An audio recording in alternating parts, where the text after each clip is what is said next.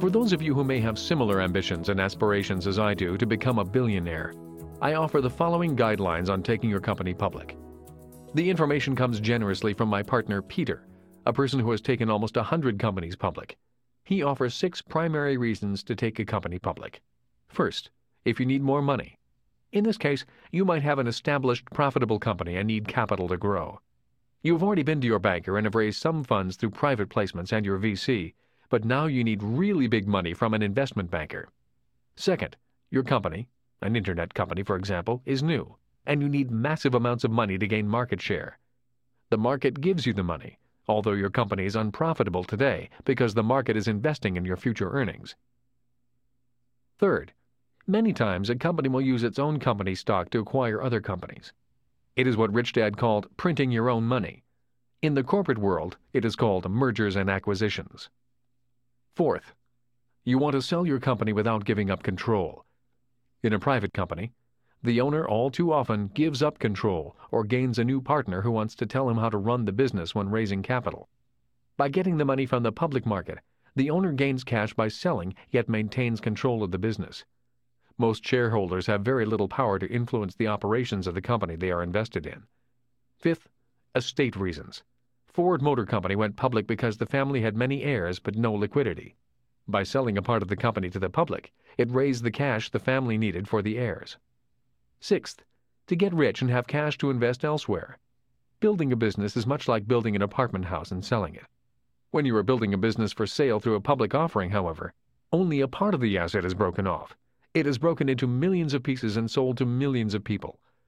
The builder may therefore still own most of the asset, may still maintain control, and may generate a lot of cash by selling it to millions of buyers instead of just one buyer. Talk about good things coming in small packages. It is important to remember that there are restrictions that apply to the major shareholders and officers in a company issuing an IPO. While their holdings in the company may increase dramatically in value as a result of the IPO, they are severely regulated when selling any of their shares. Their stock is usually called restricted, which means they have agreed not to sell it for a predetermined amount of time. A shareholder wanting to cash out might be better served selling the company or merging into another company with free trading shares as opposed to using an IPO. How do you raise money? One of the first ways to raise money is from friends and family. These people love you and will often give you money blindly. My friend Peter does not recommend this method of raising money.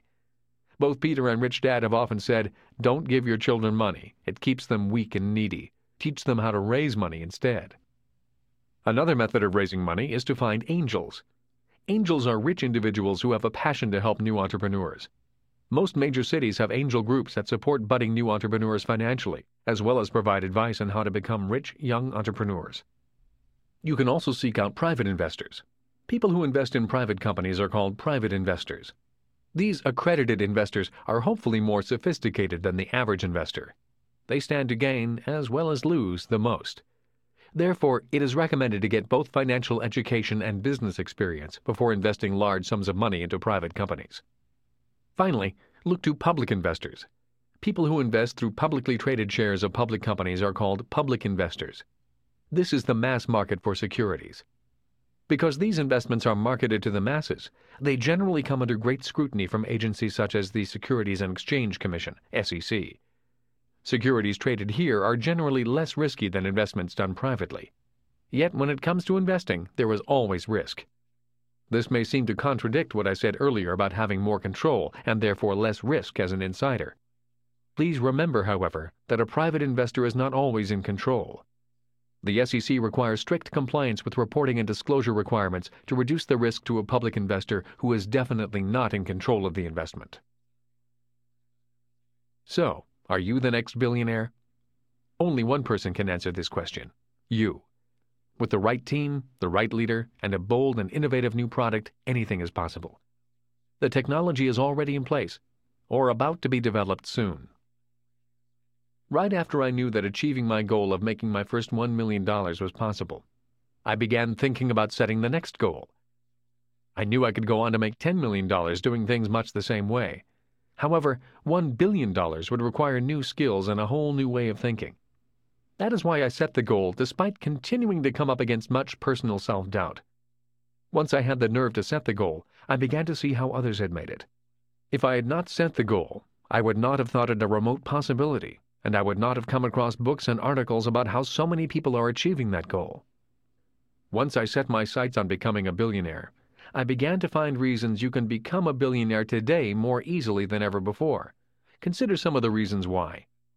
With just a telephone line, the Internet is making a world of customers available to most of us.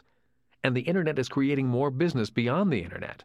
Just as Henry Ford created more business as a ripple effect of mass-producing cars, the Internet will magnify its effect. The Internet makes it possible for 6 billion of us to each become a Henry Ford or Bill Gates. In addition, in the past, the rich and the powerful controlled the media. With technological changes yet to come, the Internet is almost like each of us having the power of owning our own radio and television stations. New inventions breed more new inventions. An explosion of new technology will make other areas of our lives better. Each new technological change will allow more people to develop more new and innovative products.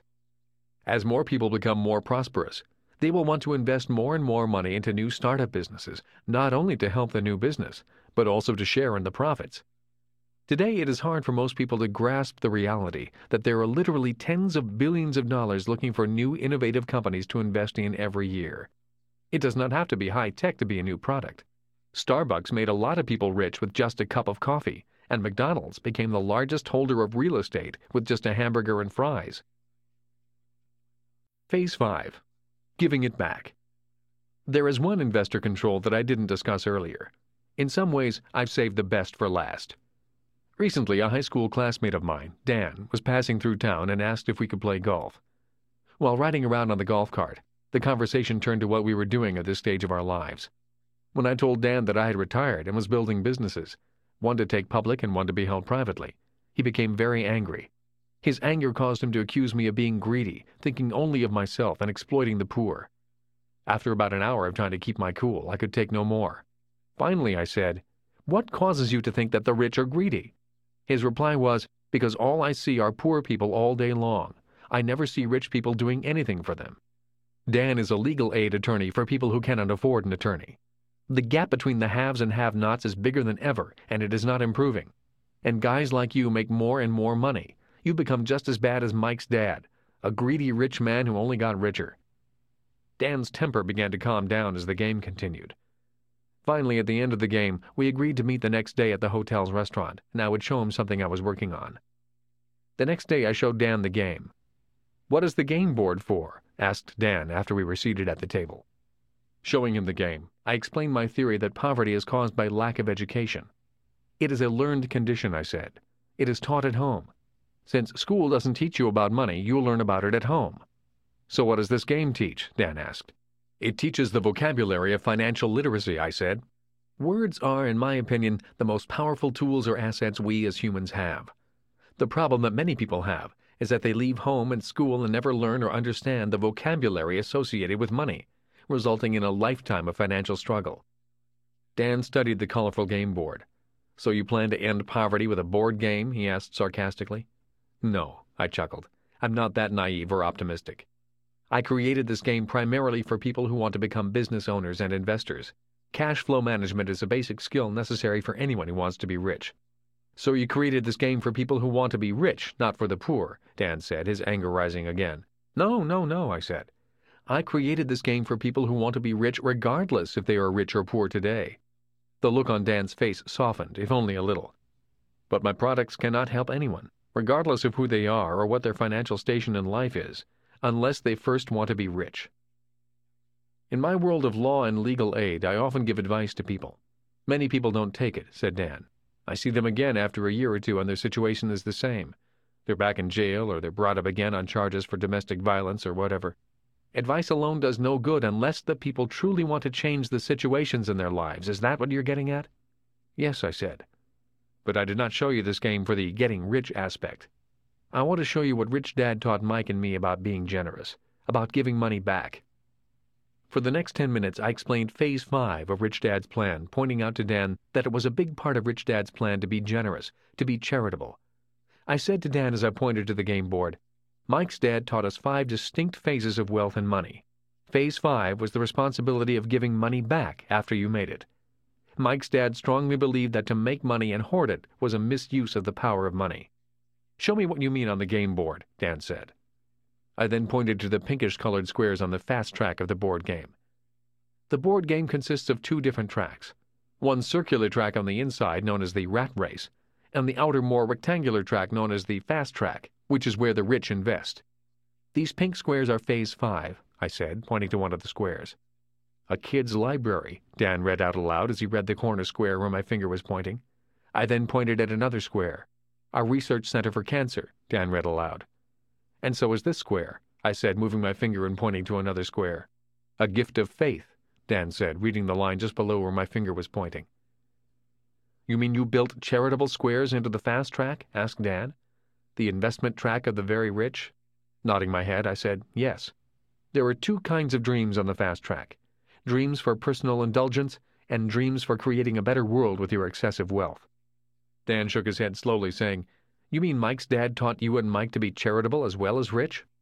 I nodded my head as I quickly pointed to all the different charitable dreams found on the fast track of the game board.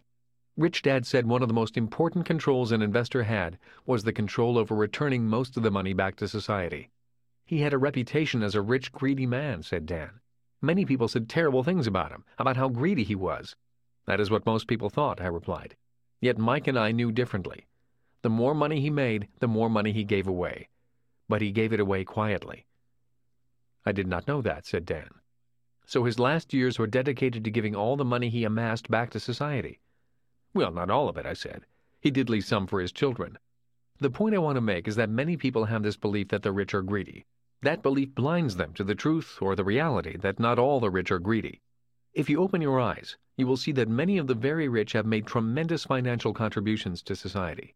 Look at what Andrew Carnegie has given back through libraries, Henry Ford through his Ford Foundation, and the Rockefellers through the Rockefeller Foundation. My hero, George Soros, the founder of the Quantum Fund, is today dedicating massive amounts of money in the hopes of creating a global society and promoting greater financial understanding amongst nations. But often all we hear about are the nasty things political leaders say about him and his hedge fund." "What did your rich dad give to?" asked Dan. Since his own father died of cancer, Rich Dad's foundation gave tremendous amounts of money to cancer research. He also built a cancer ward in a small country hospital so the country people could be closer to their loved ones when they were hospitalized.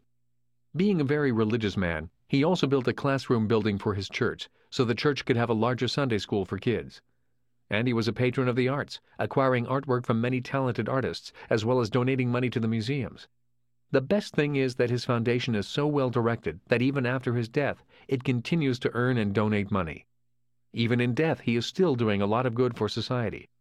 The trusts and foundations he set up will be providing money for many worthy causes for years to come." "I wish more people did that," said Dan. "Oh, there will be more people giving more money back," I said. "Just look at this baby boomer generation. Many were hippies in the 60s, and they are fast becoming multimillionaires today. In a few years, the revolution they were a part of will be in full force with cash flow. Many of these one-time hippies and others of that generation are very socially responsible people. What they learned from the 60s, their poor college days, will be brought to fruition in the next few years. Their ideals, coupled with their wealth, will be a powerful financial, political, and social force in the world. I think that they will do the charitable deeds our government cannot afford to do today. Many rich boomers will be completing socially responsible deeds they wanted to perform when they were poor, but now they're rich." "What makes you think they will be generous?" asked Dan. "Because it is already happening," I replied. Ted Turner pledged $1 billion to the UN and chided people like Bill Gates and others for not being generous enough. In less than 3 years after that challenge, Bill Gates alone has pledged $4 billion to various causes, and Gates is still a young man. Can you imagine how much he will be donating in his later years?" "But wasn't that because he was on trial with the federal government?" asked Dan. "He's just giving money so he can look good." "Well, many of the reporters like to point that out in the articles they write about his generosity. But let me ask you this. How many reporters are giving away $4 billion? I asked quietly. The facts are, in 1999 alone, Bill Gates had a full-time staff to give away $325 million. How many reporters were giving away $325 million in 1999? So even if it took an encouraging nudge from Ted Turner, the fact remains that he is giving money away. And the fact remains that this baby boomer generation of wealthy entrepreneurs will be pressuring each other to be generous. It will be very socially uncool to be rich and not be generous. So Mike's dad was a generous man, and he taught you and Mike to be generous. I nodded my head. And even though many people in town criticized him for being rich, he continued to give quietly. Being generous made financial sense to him as well as giving him pleasure. I really did not know that, Dan said quietly and almost reverently, having perceived him differently. And giving money away made him happy? I nodded my head. In the last few days of his life, I saw a peace come over him that I had never seen before. He had done a lot of good during life, and he was continuing to do good when his life was over. His life was complete. In conclusion, why it doesn't take money to make money anymore. Recently, while teaching an investment class, I was asked, "What internet company would you recommend I invest in?" I replied, "Why invest in someone else's internet company? Why don't you start your own internet company and ask people to invest in it?" The world is 10 years old. On October 11, 1998, Merrill Lynch ran a full-page ad in several of the larger American newspapers, announcing that the world was just 10 years old. Why just 10 years old? Because it had been approximately 10 years since the Berlin Wall had come down. Tearing down the Berlin Wall is the event some economic historians use to mark the end of the Industrial Age and the beginning of the Information Age. Until the Information Age, most people had to be investors from the outside. Now that the world is just over 10 years old, more and more people can invest from the inside rather than from the outside. When I answered, "Why invest in someone else's internet company? Why not start your own internet company?" I meant, it is now the Information Age, so why not become an insider instead of an outsider? 3 ages. In the Agrarian Age, the rich were those who owned a castle that overlooked large tracts of fertile agricultural land. These people were known as the monarchs and the nobles. If you were not born into this group, you were an outsider with very little chance of becoming an insider. The 90-10 rule controlled life. Therefore, the 10% who were in power were there because of marriage, birth, or conquest.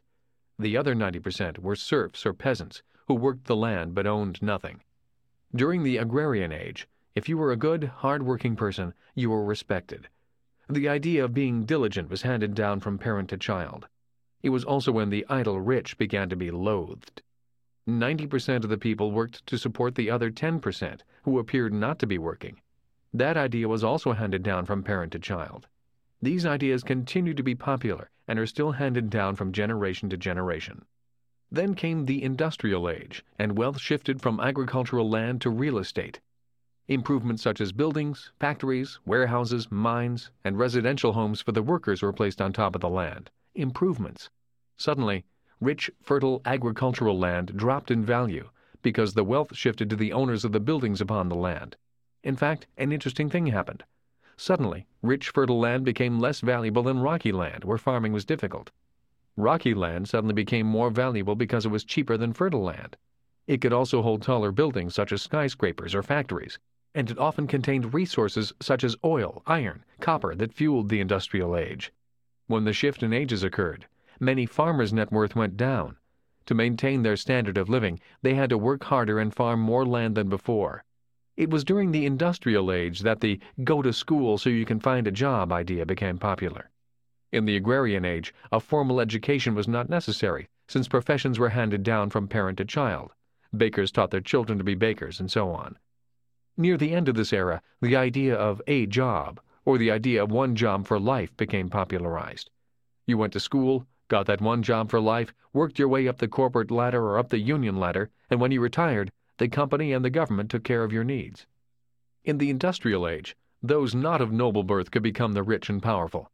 Rags to riches stories spurred on the ambitious. Entrepreneurs started with nothing and became billionaires. When Henry Ford decided to mass-produce the automobile, he found some cheap, rocky land that farmers did not want near a small town known as Detroit, and an industry was born. The Ford family became, in essence, the new nobility, and anyone around them who did business with them also became the new, rich nobility. New names became as prestigious as those of kings and queens, names such as Rockefeller, Stanford, and Carnegie. People often respected as well as despised them for their great wealth and power. In the Industrial Age, as during the Agrarian Age, however, only a few controlled most of the wealth. The 90-10 rule still held true, although this time the 10% was not determined by birth, but by determination itself. The 90-10 rule held true simply because it took great effort and coordination, as well as a lot of money, people, land, and power to build and control the wealth. For example, to start an automobile company or an oil or mining company is still capital intensive. It takes massive amounts of money, lots of land, and many smart, formally educated people to build that type of company. On top of that, you often must get through years of bureaucratic red tape, such as environmental studies, trade agreements, labor laws, and so on, to get such a business off the ground. In the industrial age, the standard of living went up for most people, but the control of real wealth continued to remain in the hands of a few. The rules have changed. The 90-10 rule has changed. When the Berlin Wall came down and the World Wide Web went up, many of the rules changed. One of the most important rules that changed was the 90-10 rule. Although it's likely that only 10% of the population will always control 90% of the money, the access or the opportunity to join that 10% has changed. The World Wide Web has changed what it costs to join the 10%. Today, it does not take being born into a royal family as it did in the agrarian age. It does not require massive sums of money, land, and people to join the 10%. The price of admission today is an idea, and ideas are free. In the information age, all it takes is information or ideas to become very, very wealthy. It is therefore possible for individuals who are financially obscure one year to be on the list of the richest people in the world the next. Such people often fly past individuals who made their money in the ages gone by. College students who never had a job become billionaires. High school students will surpass their college student counterparts. For the very first time in world history, the 90-10 rule to wealth may no longer apply. No longer does it take money to make money. No longer does it take vast tracts of land or resources to become rich. No longer does it take friends in high places to become rich. No longer does it matter if your relatives came over on the Mayflower. It does not matter what university you went to or what sex, race, or religion you are part of. Nowadays, all it takes is an idea. And as Rich Dad has always said, money is an idea. For some people, however, the hardest thing to change is an old idea. There is an old truth to the saying, you can't teach an old dog new tricks. I think a more accurate saying is, you can't teach someone who clings to old ideas new tricks, whether they are young or old. So when I'm asked, what internet company would you invest in? I still reply, why not invest in your own internet company? I am not necessarily suggesting the questioners start internet companies. All I'm doing is asking them to consider the idea, the possibility of starting their own companies. In fact, many franchise and network marketing opportunities are now available on the internet. When people simply consider the idea of starting their own B-quadrant business, their minds shift from hard work and physical limits to the possibility of unlimited wealth. All it takes is the idea, and we are in the age of ideas. I'm not suggesting that such people quit their jobs and leap into starting companies, but I do suggest that they keep their full-time jobs and consider starting businesses part-time. Following in your parents' footsteps. Many people struggle financially simply because they have their parents' ideas about money. Many people go to school and get good jobs because that is what their parents did or advised them to do. Many struggle financially or live paycheck to paycheck. If a person truly wants to change, adopting a better idea is often a good idea. Rich Dad always said, if you want to get rich faster, simply look for ideas that are better than the ones you're using today. That's why to this day, I read biographies of rich entrepreneurs, listen to audio tapes of their lives, and reflect on their lives and ideas. As Rich Dad said, ideas need not be new. They just need to be better. And a rich person is always looking for a better idea. The most important investment you can make is an investment in ongoing education. So keep searching, keep challenging your old ideas, and you will be rich and gain your financial freedom.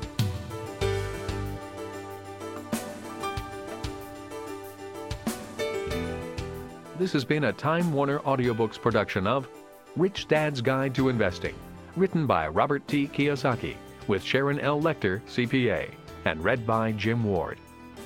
Executive producer Maya Thomas. Produced and directed by Arthur G. Insana. Text abridged by John Whitman, and edited by William Whittington.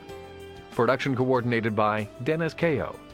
Engineered, edited, and mixed by John Kovarek. Rich Dad's Guide to Investing is also available in paperback from Warner Business Books.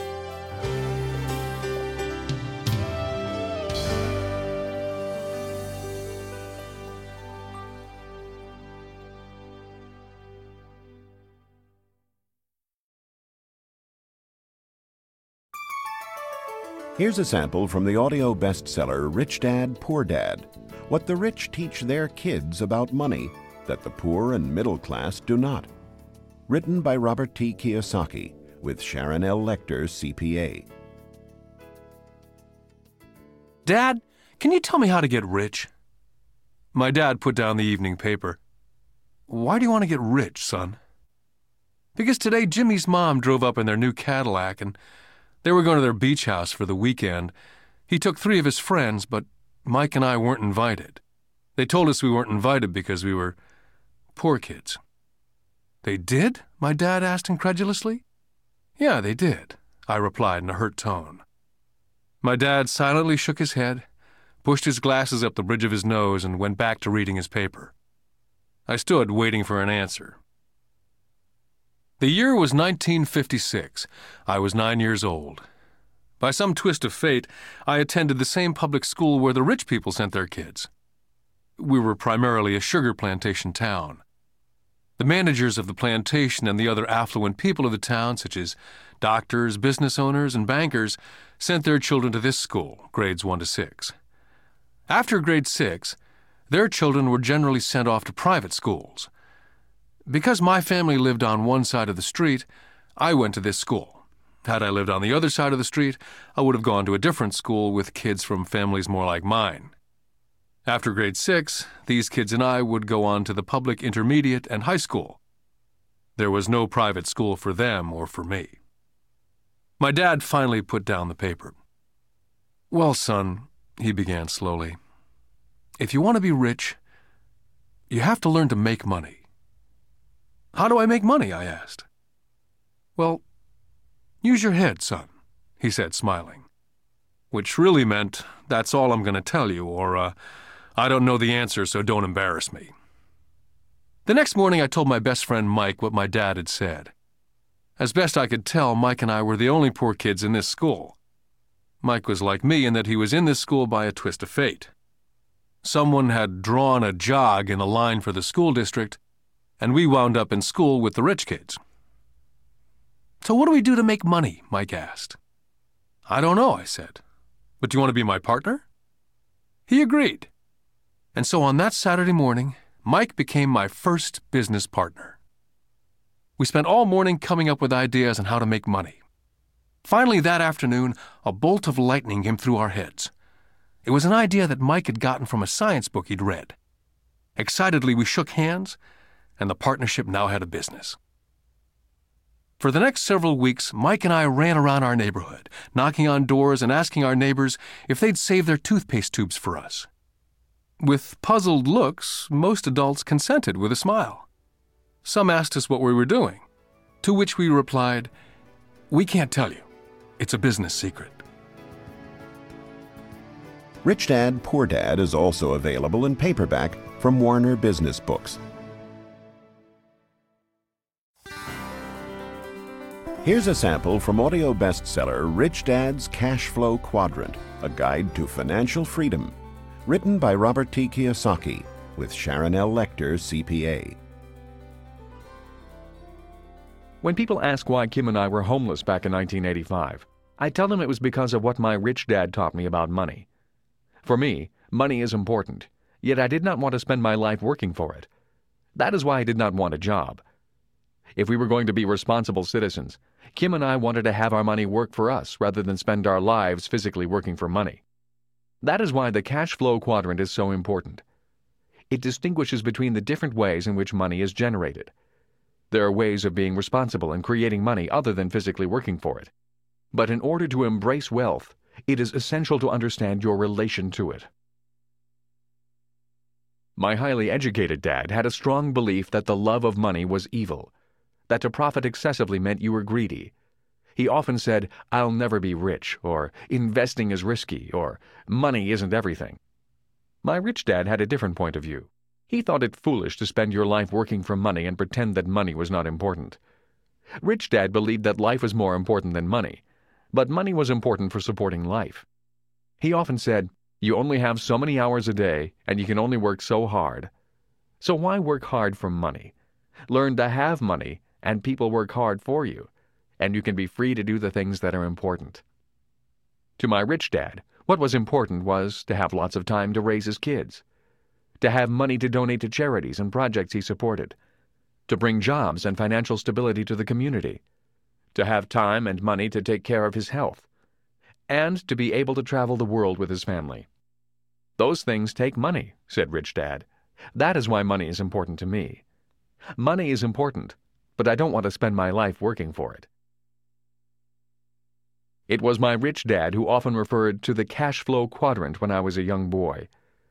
He would explain to me the difference between someone who was successful on the left side versus the right side.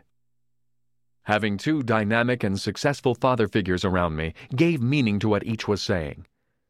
But it was what they were doing that allowed me to begin to notice the differences between the ES side of the quadrant and the BI side. One painful lesson I experienced as a young boy was simply how much time one dad had available to spend with me versus the other.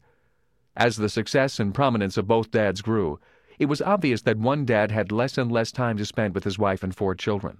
My real dad was always on the road, at meetings, or dashing off to the airport for more meetings. The more successful he got, the fewer dinners we had together as a family. Weekends he spent at home in his crowded little office, buried under paperwork. My rich dad, on the other hand, had more and more free time as his success grew. One of the reasons I learned so much about money, finance, business, and life was simply because my rich dad had more and more free time for his children and me. Rich Dad's Cash Flow Quadrant is also available in paperback from Warner Business Books.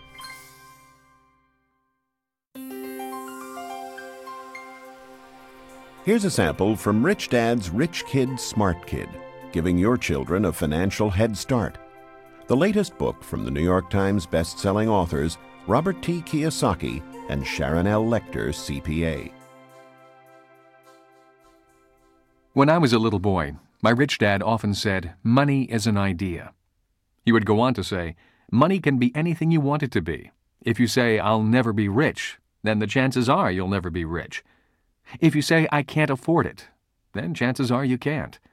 My smart dad said much the same about education. Is it possible that every child is born with the potential to be rich and smart? This program is about fostering and preserving that possibility. Both my dads were great teachers. Both men were smart men. But they were not smart in the same subjects, and they did not teach the same things. Yet as different as they were, both dads believed the same things about all kids. Both dads believed all kids are born smart and all kids are born rich.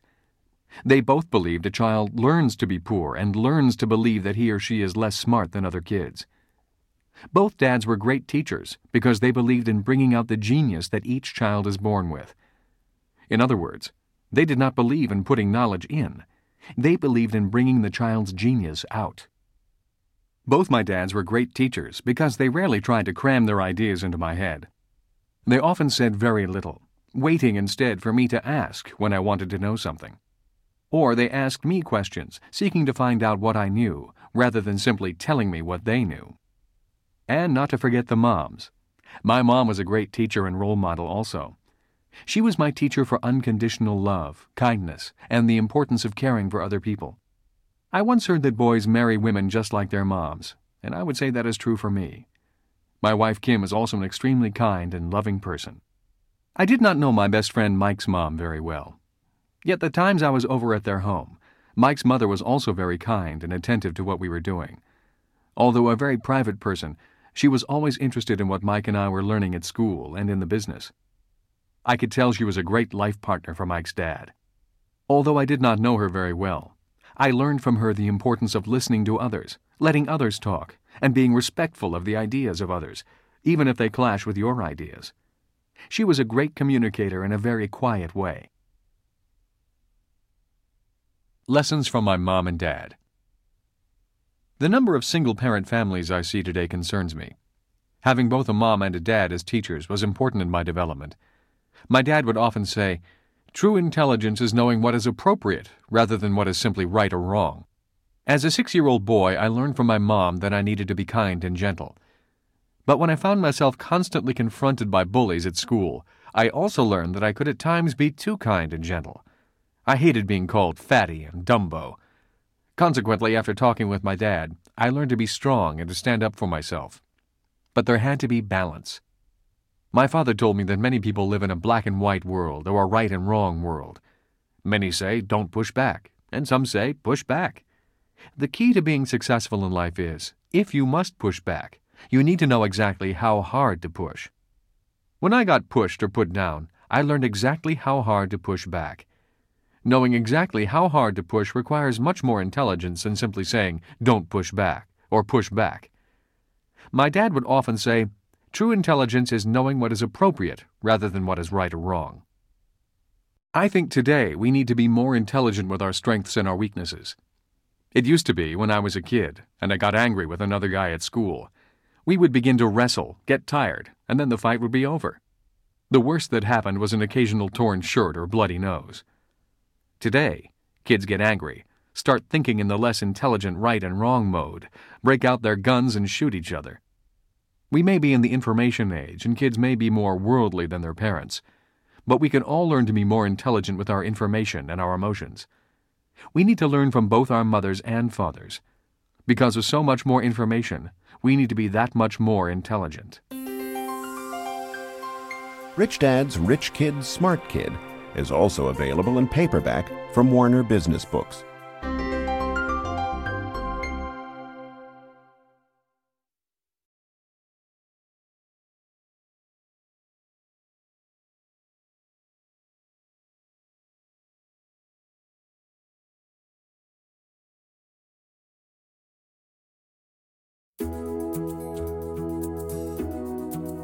For those of you who may have similar ambitions and aspirations as I do to become a billionaire, I offer the following guidelines on taking your company public.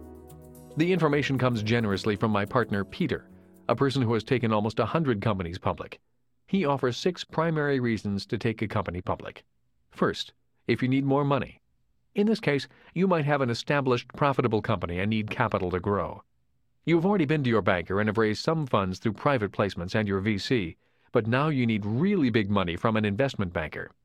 Second, your company, an internet company for example, is new, and you need massive amounts of money to gain market share. The market gives you the money, although your company is unprofitable today because the market is investing in your future earnings.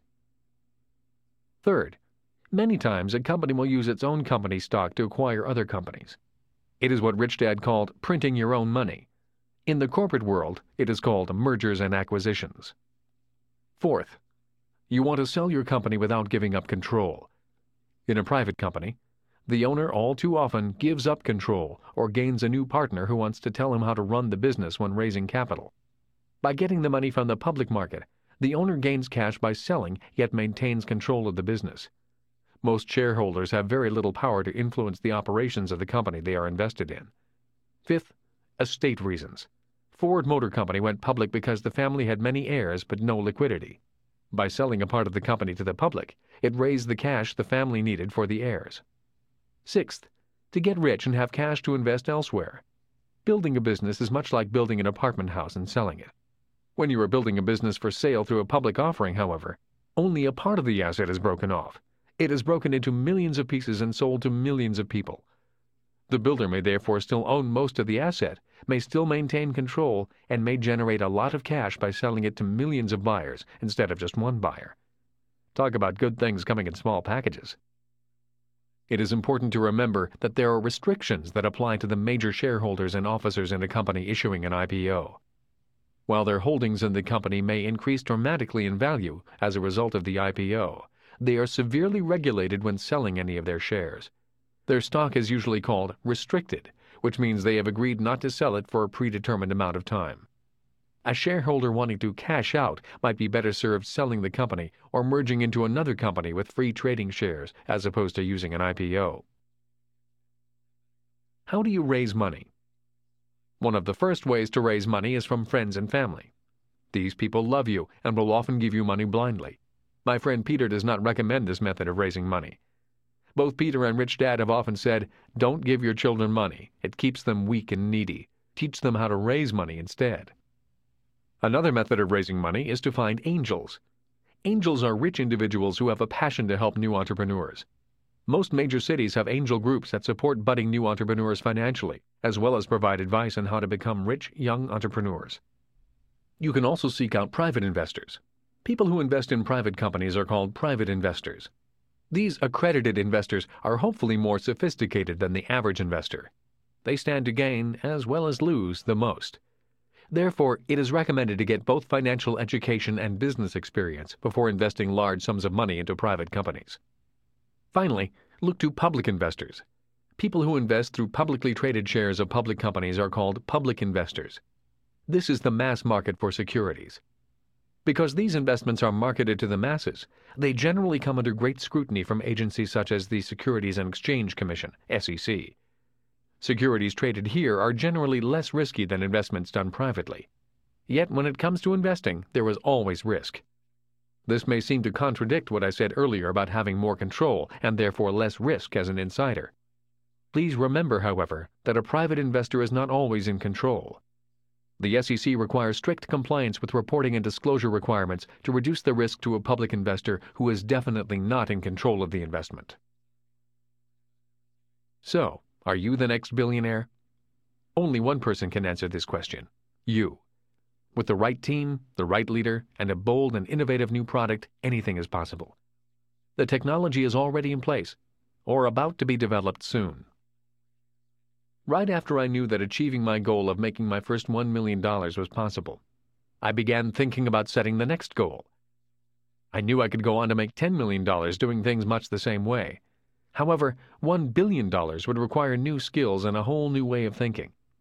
That is why I set the goal despite continuing to come up against much personal self-doubt. Once I had the nerve to set the goal, I began to see how others had made it. If I had not set the goal, I would not have thought it a remote possibility, and I would not have come across books and articles about how so many people are achieving that goal. Once I set my sights on becoming a billionaire, I began to find reasons you can become a billionaire today more easily than ever before. Consider some of the reasons why. With just a telephone line, the Internet is making a world of customers available to most of us. And the Internet is creating more business beyond the Internet. Just as Henry Ford created more business as a ripple effect of mass-producing cars, the Internet will magnify its effect. The Internet makes it possible for 6 billion of us to each become a Henry Ford or Bill Gates. In addition, in the past, the rich and the powerful controlled the media. With technological changes yet to come, the Internet is almost like each of us having the power of owning our own radio and television stations. New inventions breed more new inventions. An explosion of new technology will make other areas of our lives better. Each new technological change will allow more people to develop more new and innovative products. As more people become more prosperous, they will want to invest more and more money into new startup businesses, not only to help the new business, but also to share in the profits. Today, it is hard for most people to grasp the reality that there are literally tens of billions of dollars looking for new innovative companies to invest in every year. It does not have to be high-tech to be a new product. Starbucks made a lot of people rich with just a cup of coffee, and McDonald's became the largest holder of real estate with just a hamburger and fries.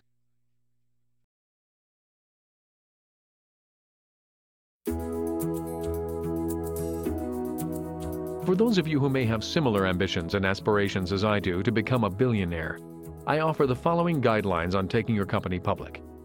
The information comes generously from my partner Peter, a person who has taken almost 100 companies public. He offers 6 primary reasons to take a company public. First, if you need more money. In this case, you might have an established, profitable company and need capital to grow.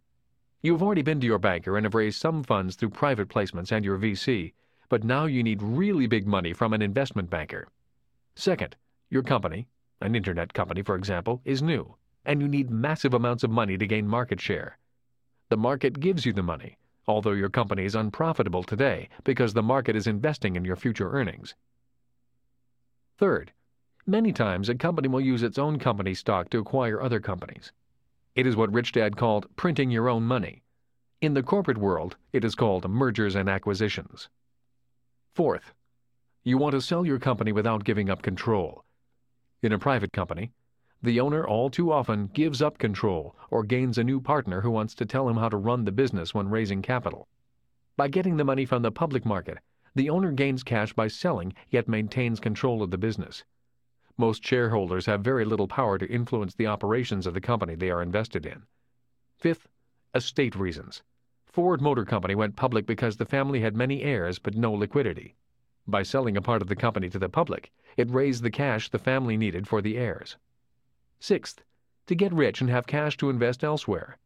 Building a business is much like building an apartment house and selling it. When you are building a business for sale through a public offering, however, only a part of the asset is broken off. It is broken into millions of pieces and sold to millions of people. The builder may therefore still own most of the asset, may still maintain control, and may generate a lot of cash by selling it to millions of buyers instead of just one buyer. Talk about good things coming in small packages. It is important to remember that there are restrictions that apply to the major shareholders and officers in a company issuing an IPO. While their holdings in the company may increase dramatically in value as a result of the IPO, they are severely regulated when selling any of their shares. Their stock is usually called restricted, which means they have agreed not to sell it for a predetermined amount of time.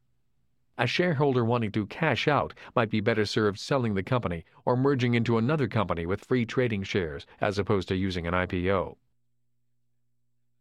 How do you raise money? One of the first ways to raise money is from friends and family. These people love you and will often give you money blindly. My friend Peter does not recommend this method of raising money. Both Peter and Rich Dad have often said, "Don't give your children money. It keeps them weak and needy. Teach them how to raise money instead." Another method of raising money is to find angels. Angels are rich individuals who have a passion to help new entrepreneurs. Most major cities have angel groups that support budding new entrepreneurs financially, as well as provide advice on how to become rich young entrepreneurs. You can also seek out private investors. People who invest in private companies are called private investors. These accredited investors are hopefully more sophisticated than the average investor. They stand to gain, as well as lose, the most.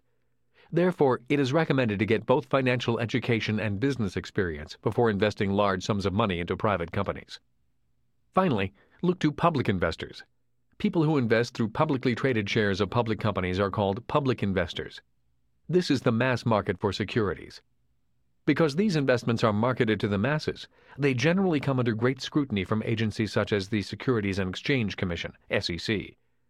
Securities traded here are generally less risky than investments done privately. Yet when it comes to investing, there is always risk. This may seem to contradict what I said earlier about having more control and therefore less risk as an insider. Please remember, however, that a private investor is not always in control. The SEC requires strict compliance with reporting and disclosure requirements to reduce the risk to a public investor who is definitely not in control of the investment. So, are you the next billionaire? Only one person can answer this question: you. With the right team, the right leader, and a bold and innovative new product, anything is possible. The technology is already in place, or about to be developed soon. Right after I knew that achieving my goal of making my first $1 million was possible, I began thinking about setting the next goal. I knew I could go on to make $10 million doing things much the same way. However, $1 billion would require new skills and a whole new way of thinking. That is why I set the goal despite continuing to come up against much personal self-doubt. Once I had the nerve to set the goal, I began to see how others had made it. If I had not set the goal, I would not have thought it a remote possibility, and I would not have come across books and articles about how so many people are achieving that goal. Once I set my sights on becoming a billionaire, I began to find reasons you can become a billionaire today more easily than ever before. Consider some of the reasons why. With just a telephone line, the Internet is making a world of customers available to most of us. And the Internet is creating more business beyond the Internet. Just as Henry Ford created more business as a ripple effect of mass-producing cars, the Internet will magnify its effect. The Internet makes it possible for 6 billion of us to each become a Henry Ford or Bill Gates. In addition, in the past, the rich and the powerful controlled the media. With technological changes yet to come, the Internet is almost like each of us having the power of owning our own radio and television stations. New inventions breed more new inventions. An explosion of new technology will make other areas of our lives better. Each new technological change will allow more people to develop more new and innovative products. As more people become more prosperous, they will want to invest more and more money into new startup businesses, not only to help the new business, but also to share in the profits. Today, it is hard for most people to grasp the reality that there are literally tens of billions of dollars looking for new innovative companies to invest in every year. It does not have to be high-tech to be a new product. Starbucks made a lot of people rich with just a cup of coffee, and McDonald's became the largest holder of real estate with just a hamburger and fries.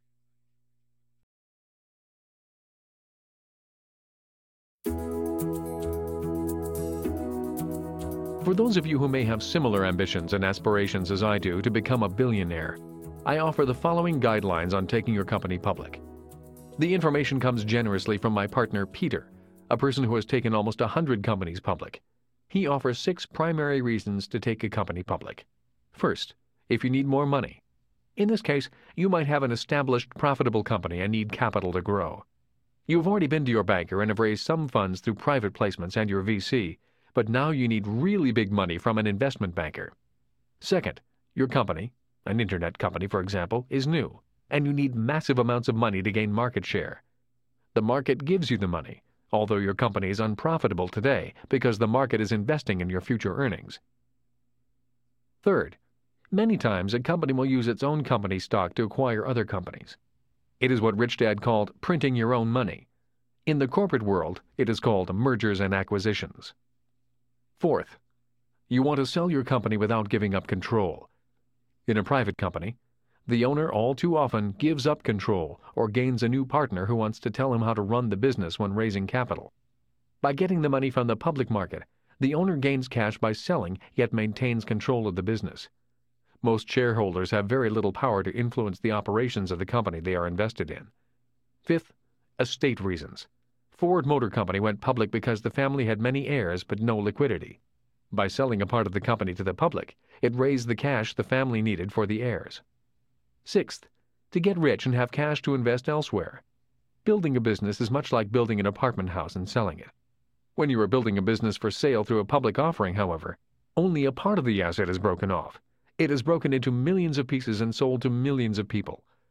The builder may therefore still own most of the asset, may still maintain control, and may generate a lot of cash by selling it to millions of buyers instead of just one buyer.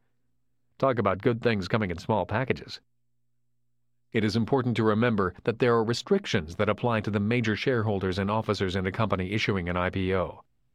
While their holdings in the company may increase dramatically in value as a result of the IPO, they are severely regulated when selling any of their shares. Their stock is usually called restricted, which means they have agreed not to sell it for a predetermined amount of time.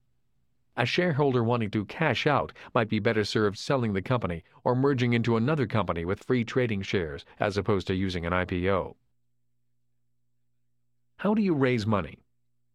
One of the first ways to raise money is from friends and family. These people love you and will often give you money blindly. My friend Peter does not recommend this method of raising money. Both Peter and Rich Dad have often said, don't give your children money. It keeps them weak and needy. Teach them how to raise money instead. Another method of raising money is to find angels. Angels are rich individuals who have a passion to help new entrepreneurs. Most major cities have angel groups that support budding new entrepreneurs financially, as well as provide advice on how to become rich young entrepreneurs.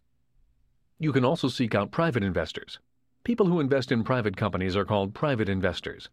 These accredited investors are hopefully more sophisticated than the average investor. They stand to gain, as well as lose, the most. Therefore, it is recommended to get both financial education and business experience before investing large sums of money into private companies. Finally, look to public investors. People who invest through publicly traded shares of public companies are called public investors. This is the mass market for securities. Because these investments are marketed to the masses, they generally come under great scrutiny from agencies such as the Securities and Exchange Commission, SEC. Securities traded here are generally less risky than investments done privately. Yet when it comes to investing, there is always risk. This may seem to contradict what I said earlier about having more control and therefore less risk as an insider. Please remember, however, that a private investor is not always in control. The SEC requires strict compliance with reporting and disclosure requirements to reduce the risk to a public investor who is definitely not in control of the investment. So, are you the next billionaire? Only one person can answer this question: you. With the right team, the right leader, and a bold and innovative new product, anything is possible. The technology is already in place, or about to be developed soon. Right after I knew that achieving my goal of making my first $1 million was possible, I began thinking about setting the next goal. I knew I could go on to make $10 million doing things much the same way. However, $1 billion would require new skills and a whole new way of thinking. That is why I set the goal despite continuing to come up against much personal self-doubt. Once I had the nerve to set the goal, I began to see how others had made it. If I had not set the goal, I would not have thought it a remote possibility, and I would not have come across books and articles about how so many people are achieving that goal. Once I set my sights on becoming a billionaire, I began to find reasons you can become a billionaire today more easily than ever before. Consider some of the reasons why. With just a telephone line, the Internet is making a world of customers available to most of us. And the Internet is creating more business beyond the Internet. Just as Henry Ford created more business as a ripple effect of mass-producing cars, the Internet will magnify its effect. The Internet makes it possible for 6 billion of us to each become a Henry Ford or Bill Gates. In addition, in the past, the rich and the powerful controlled the media. With technological changes yet to come, the Internet is almost like each of us having the power of owning our own radio and television stations. New inventions breed more new inventions. An explosion of new technology will make other areas of our lives better. Each new technological change will allow more people to develop more new and innovative products. As more people become more prosperous, they will want to invest more and more money into new startup businesses, not only to help the new business, but also to share in the profits. Today, it is hard for most people to grasp the reality that there are literally tens of billions of dollars looking for new innovative companies to invest in every year. It does not have to be high-tech to be a new product. Starbucks made a lot of people rich with just a cup of coffee, and McDonald's became the largest holder of real estate with just a hamburger and fries.